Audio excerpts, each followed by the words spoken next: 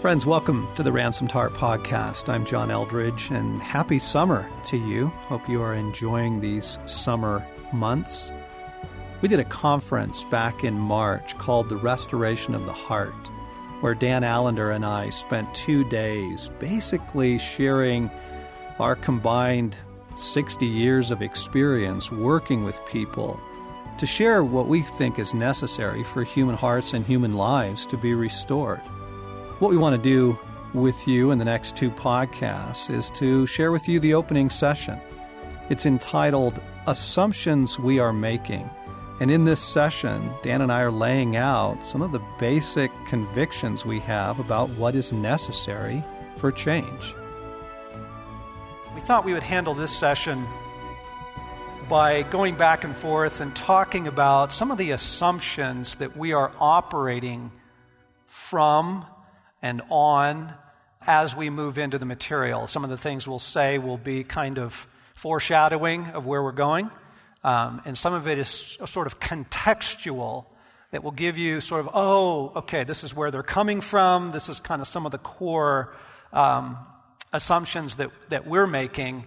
And so we thought that would be probably the most valuable place to start this morning. So, Dan?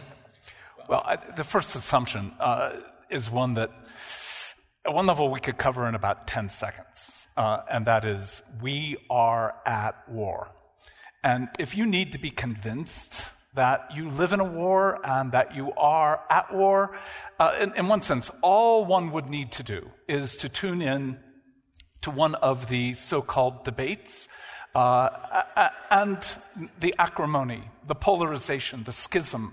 The fact is you can find that level of contempt and violence simply by checking on to the internet and listening to people interact about almost any topic.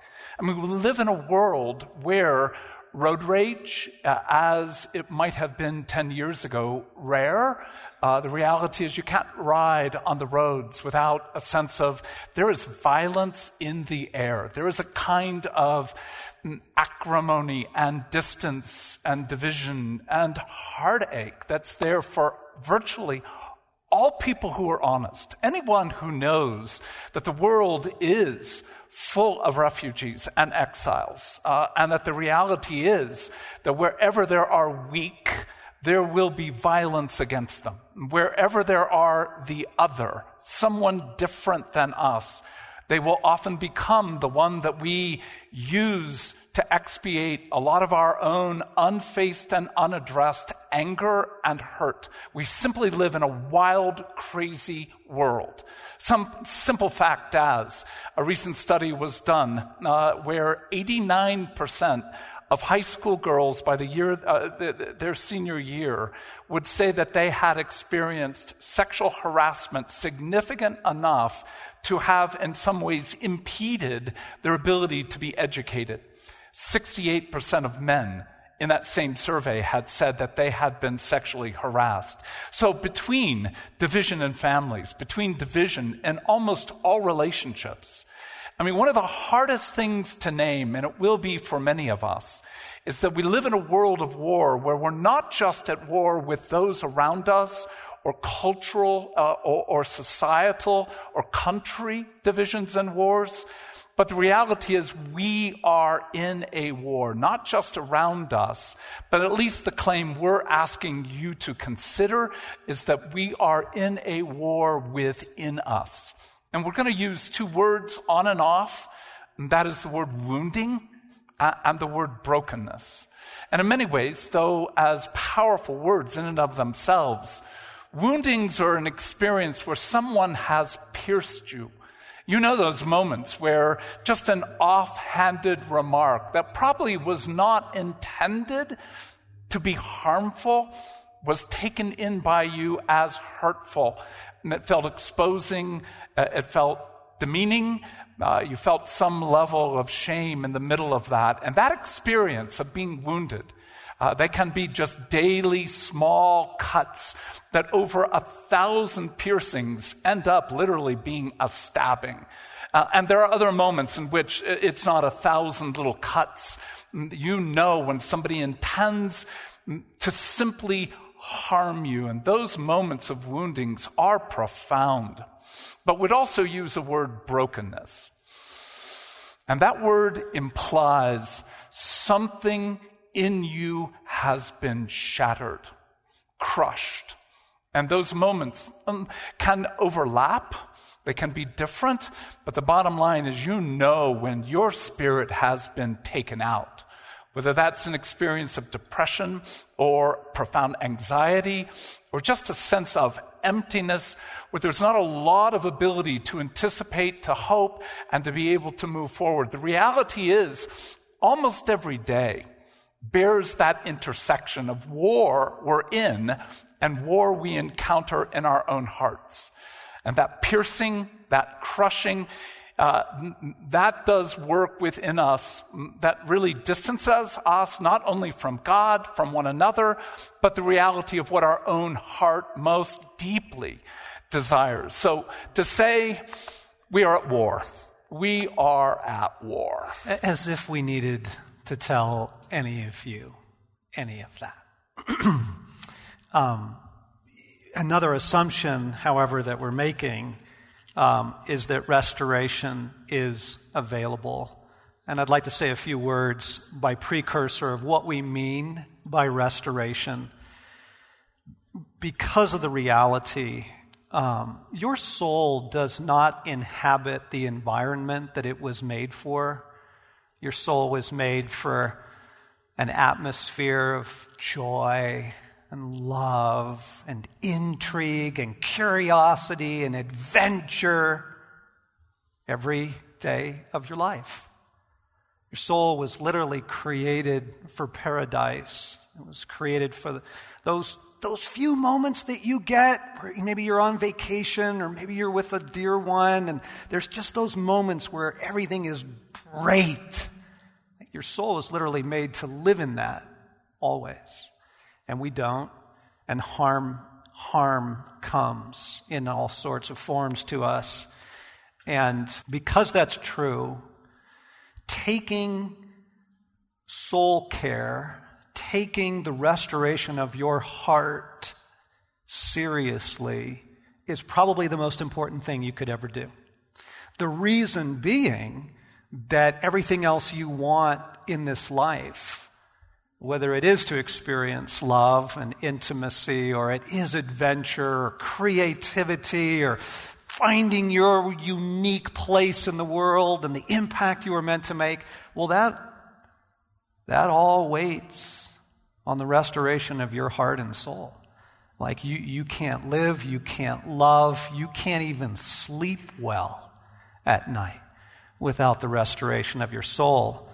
And I think this is what Jesus meant when he was saying, like, what would you give in exchange for your soul? Right? What could you possibly do? What does it profit a man or woman if they gain the whole world and lose your own soul? Okay. What would it matter if you had all that? And I love the way Peterson translates that in the Message. If he says, and you lose the real you. You lose the real you. And therefore restoration. I broke this arm when I was in high school in martial arts, and it's not broken anymore. I get to use it every day. And I was in a pretty serious motorcycle crash in those years as well, and had a number of stitches in my leg, and I don't even think about that anymore.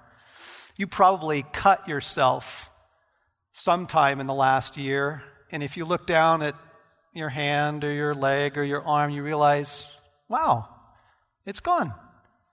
The world is filled with metaphors and illustrations of God's commitment to restoration. How deeply he's committed to it. Some of you either living here certainly remember, may have watched the news reports if you've come in from other states of the wildfire that swept through the hills west of us a couple of years ago. And we live on the edge of the forest, and we watched the devastation. And I love to hike in the forest, and I would hike there after the fire, and it was just devastation. I mean, everything was gone. Everything was torched. Even the rocks, some of the rocks were broken open by the heat of the wildfire. And I just got tired of it. I got tired of wandering in a dead world, and so I stopped going until the following year.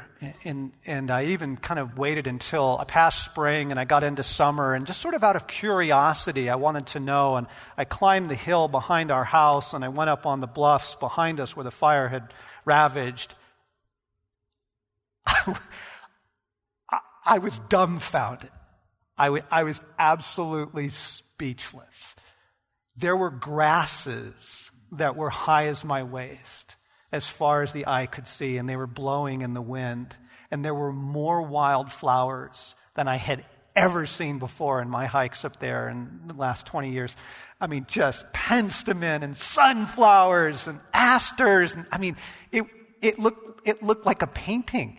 It looked like somebody let one of the Impressionists loose on the hillside, right? I mean, God's commitment to restoration, friends.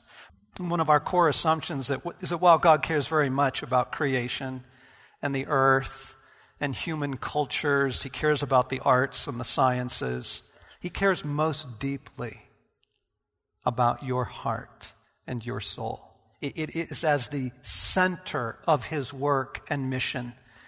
In Isaiah 61, which is the passage that Jesus chose to kind of announce His mission or His purpose to the human race, He says this: "The Spirit of the Sovereign Lord is on me, because the Lord has anointed me to preach good news to the poor.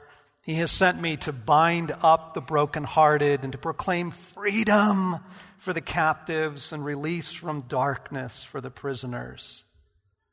Meaning, I have come to restore your humanity. You matter to me deeply, Jesus says. And I am fiercely committed to the restoration of your being. I want to restore your soul, and I want to be able to release your heart from every form of captivity or oppression or darkness. It's just extraordinary. And so what we mean by restoration is that the wounds and the brokenness and the harm that we have received over the course of our lives, and the ways in which they hobble us, they hamstring us, they hinder us from loving and living and joy and life, those things can be substantially healed. Dan and I know Dan for a long time. And first, in the context, I was a student of Dan's in my 30s. But our friendship really began around the context of the death of a dear friend of ours.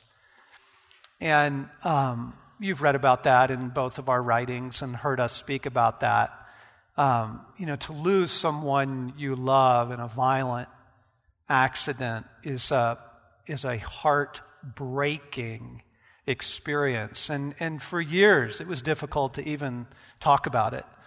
But I can stand here before you today and say, not anymore. Not anymore. I can talk about it. I can go there. We reminisce without pain. Like, restoration is possible. I grew up in an alcoholic home, and all of just the crazy-making thing that does to a child, and all the skills of, survival that you learn as a result of that. And there were a number of years into my adult life that continued to shape me pretty profoundly, particularly the commitment to independence. Like, I was fiercely committed to independence, and that kind of gets in the way of living and loving and experiencing joy, and yet here we are. I don't like that life anymore. I don't want that life anymore. Like, that's pretty well healed. that's pretty well gone. And I could tell you 100 other examples. These are just pictures of restoration is available. Now, I'm going to put a couple slides up because I think what most people conceive of when we talk about restoration, they think of it as in an all or nothing affair, right? You just kind of go from total emptiness to total filling, or total brokenness to total restoration, right? People, like, oh, I'm restored, I'm good. And it's like, that's not particularly helpful, actually. What I'd rather do is describe through the weekend what we're talking about is a process of restoration whereby more and more of us is more and more restored. Memories, life events, things that have deeply harmed us over time, and certainly we hope through the resources of this weekend especially, more and more and more, we literally become wholehearted beings. We literally are reintegrated as a human personality. More and more of us is more and more whole. Well, the fact is, as true as it is because we can see it in nature. I mean, looking at your backyard and seeing what it was like after the burn and then seeing the restoration. And where I fish in Montana had a huge fire in about 1988, and we began fishing there about 1991. So since 91, every year I go back to this one river and to watch the restoration, slow, progressive, but at one level incredibly surprising. The fact is, we know that in our lives we've seen restoration because not only is it part of the world around us God has built to create this restoration process, but we all know that we have been ill and we have gotten better. Our bodies are an amazing gift of restoration. There's a natural homeostatic movement of the body to become more and more and more whole. But what does it require of you to participate in that wholeness? It isn't passive, meaning things don't just happen out there, especially with regard to the human heart. There has to be some play you bring to this whole process. And there are 4 words I want you to have in mind. These are categories not so much to use as a litmus test to measure yourself. These are more categories to be saying, this is what I want as part of the process of being restored. It is not only the end, the telos, but it's also the means by which we get to that place of restoration. And really the first category is the word courage. I mean, you will not grow in this world without courage. And to simply remind you that the word courage comes from the French word cœur, for heart. Simple as that is, I still am stunned for how many people in our world don't really take their own heart seriously.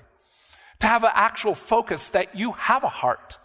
And that this thing beating about 1 kilogram here, 2.2 pounds, this is the heart, but this is not my heart. As Lewis said, when he was speaking about the nature of reality, he said, everything you see is but shadowlands. So when we speak about the heart, we say, this is my heart. This is the metaphor. There is something about me. I have a heart. You have a heart. And so to take seriously, you have a heart. And it is just like your face, unlike any other heart in the world. There is no one like you, no face like yours, no body like yours.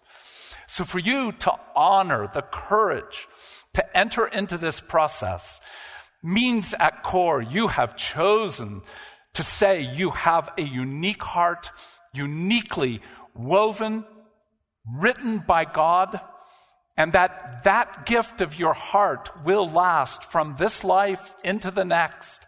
Your very being is something you must take courageously, the commitment to say, I want restoration.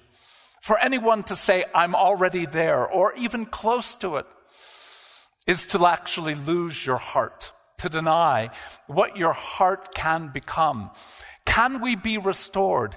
Yes, and yet the paradox of restoration is that you will see in being restored that there is so much more room for you to become like Christ, and therefore even greater restoration.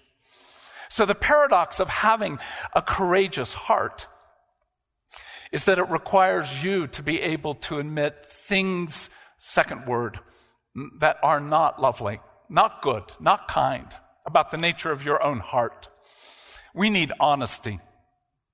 We are not going to grow individually or corporately unless we can admit in many ways that we are this remarkable paradox play of deep, deep wounding and brokenness.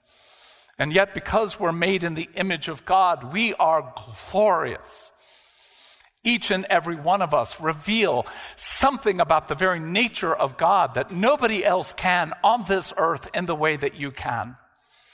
So for you to be honest about how easily we self-deceive, how easily we self-justify, how we want to explain away our own failures. And if that's accurate, another strong sentence for you just to hold is how much we work to escape the harm of the world that we live in, our own past, our own parents, our own parenting.